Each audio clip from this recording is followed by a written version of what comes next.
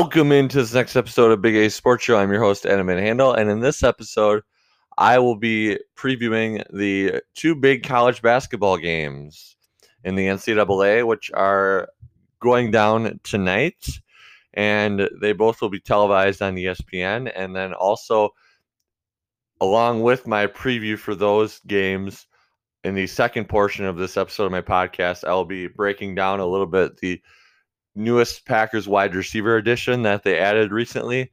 But without further ado, I do want to break down those college basketball games.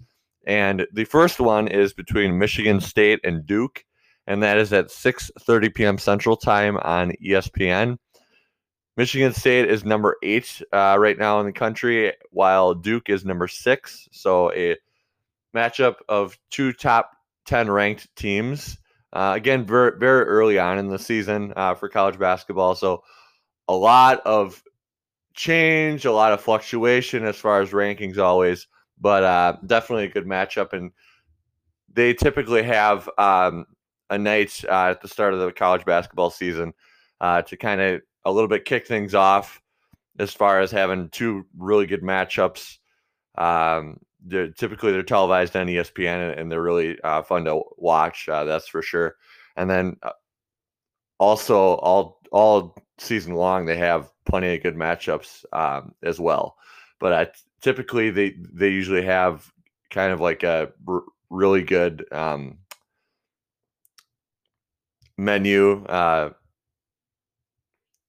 matchups, if you will. So the Michigan State Spartans are 9th in the Big Ten right now, while the Duke Blue Devils are 8th in the ACC. And this is a matchup, again, another one between head coach Tom Izzo and Coach K, Mike Krzyzewski for Duke. So it should be a good battle. I mean, both matchups I'm previewing, this one and then the other one coming up, have premier programs, so the talent will be loaded. A lot of really good recruits and everything that are always coming through these programs year by year, and a lot of good progression of players too as well. So some of the leading scores coming into the game, and these are just the top 3-4 scores right up until this point.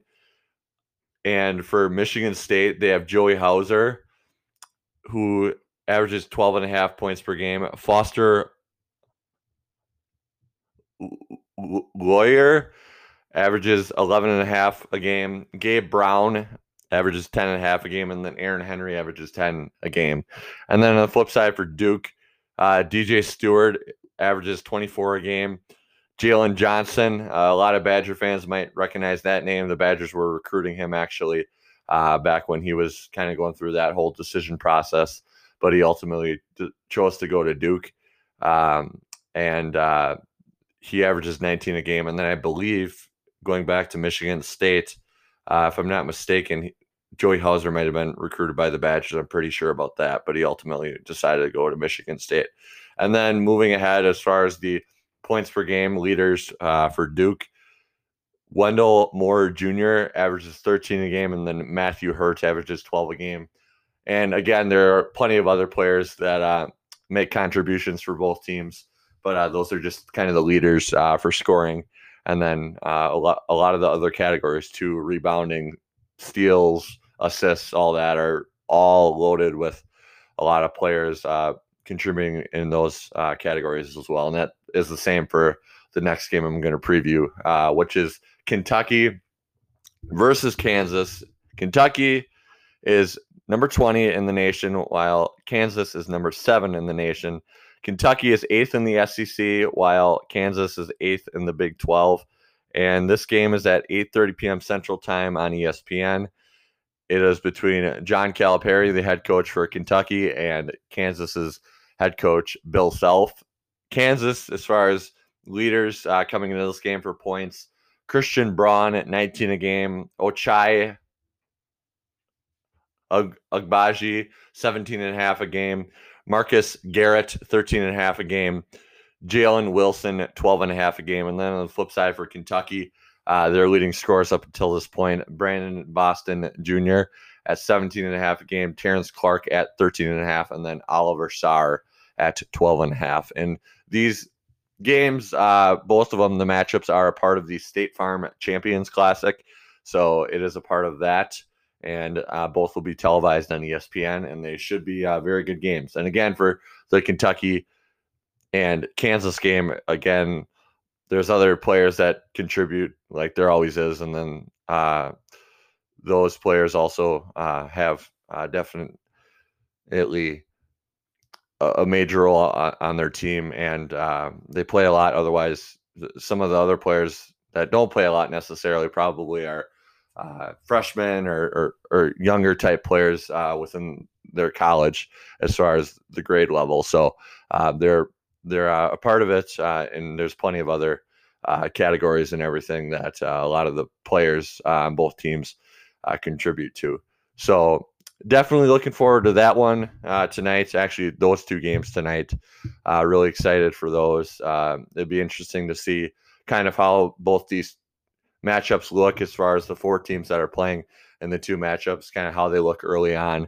And typically, a season like any season, it's a lot of ups and downs, and there's a lot of period where you're doing really well, and then there's period where you're having a tough time or you're losing a few and you're having some struggles. So these four programs within these two matchups are definitely consistently within the dominance, the premier powers of the college basketball game in the NCAA for men's basketball, and definitely among many other programs that are consistently good.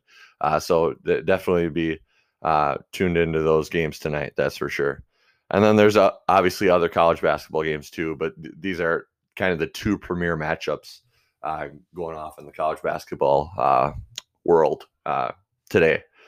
So that is a preview of both of those games, and again, looking forward to them. And then in the next segment of my podcast for Big A Sports Show, available wherever you get your podcasts, I will be breaking down the recent wide receiver addition for the Green Bay Packers. So stay tuned for that after this short audio break.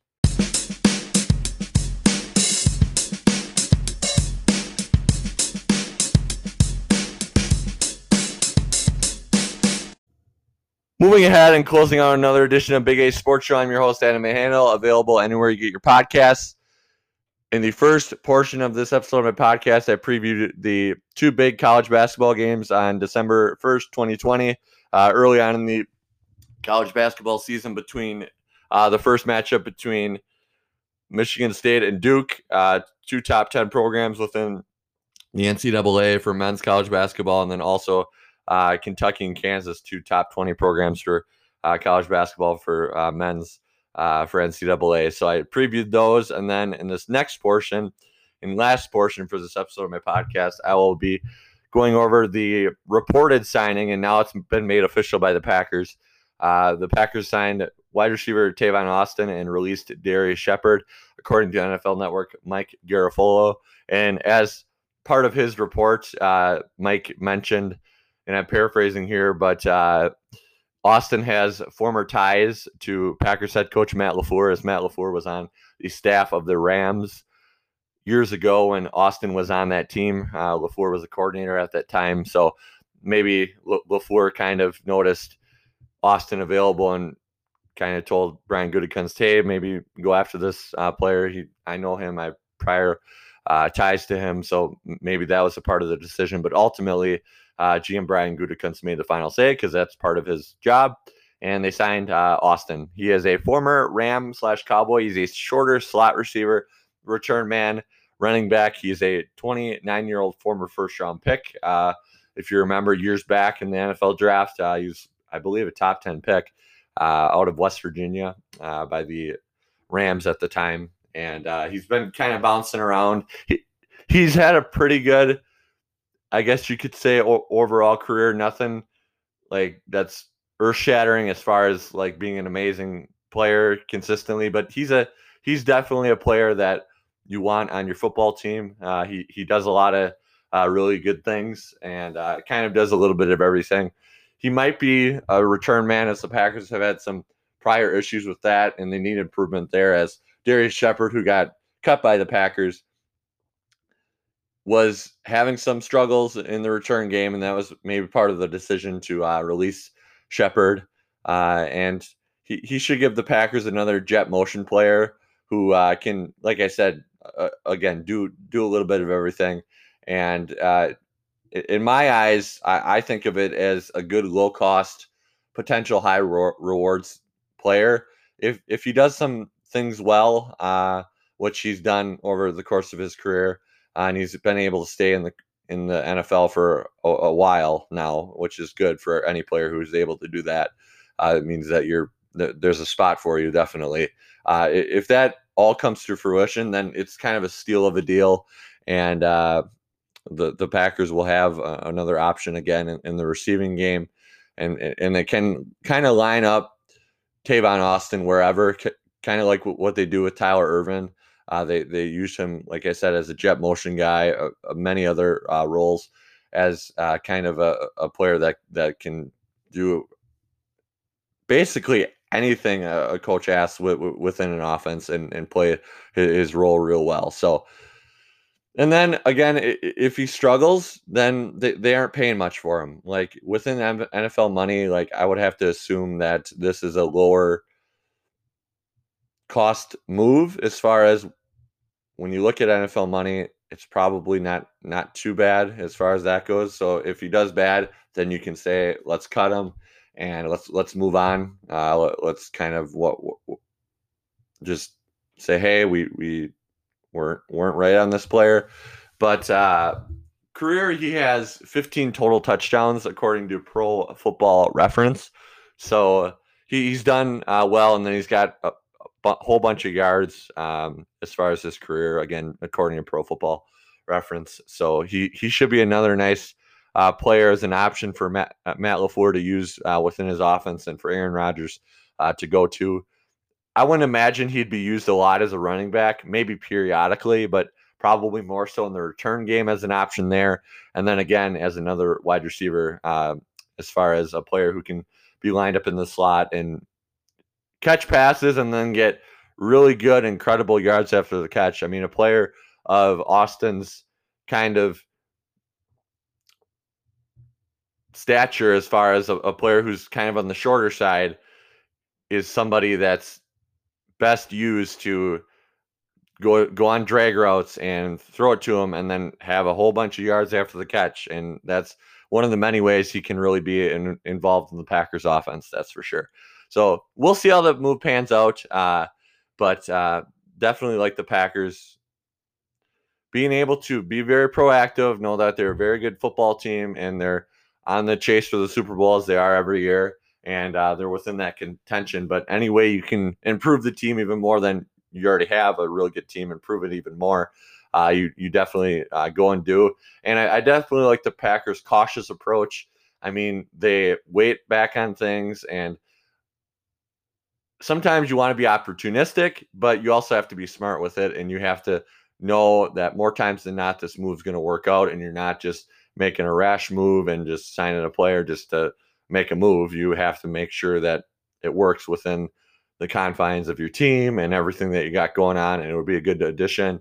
And also to your locker room, I think Tavon Austin, he seems like a pretty good guy as far as the locker room. I haven't heard anything within his NFL career that has said otherwise. So we'll see what happens. But the Packers making a move there, and ahead of the Philadelphia game, so maybe he'll be up and active for that game.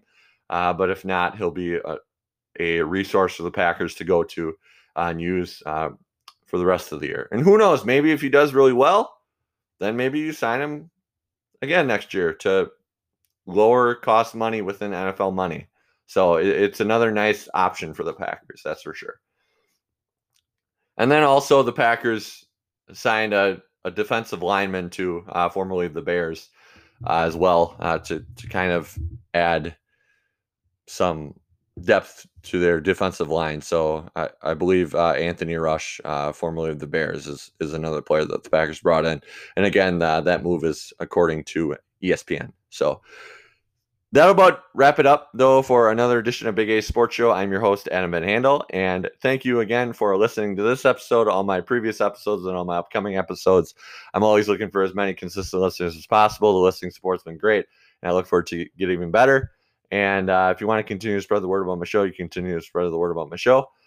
The best way to get a hold of my show is subscribe. It's available wherever you get your podcasts. So hit subscribe, and then you'll get alerts whenever I post my content. But if you want to keep doing it the way you've been doing it, and just kind of be on the lookout within my episode log for my show, then I do that as well. So thank you again. Really appreciate it. And I look forward to talking with you all again very, very soon. Again, on another edition of Big A Sports Show, I'm your host, Adam Van Handel. Have a great rest of your day.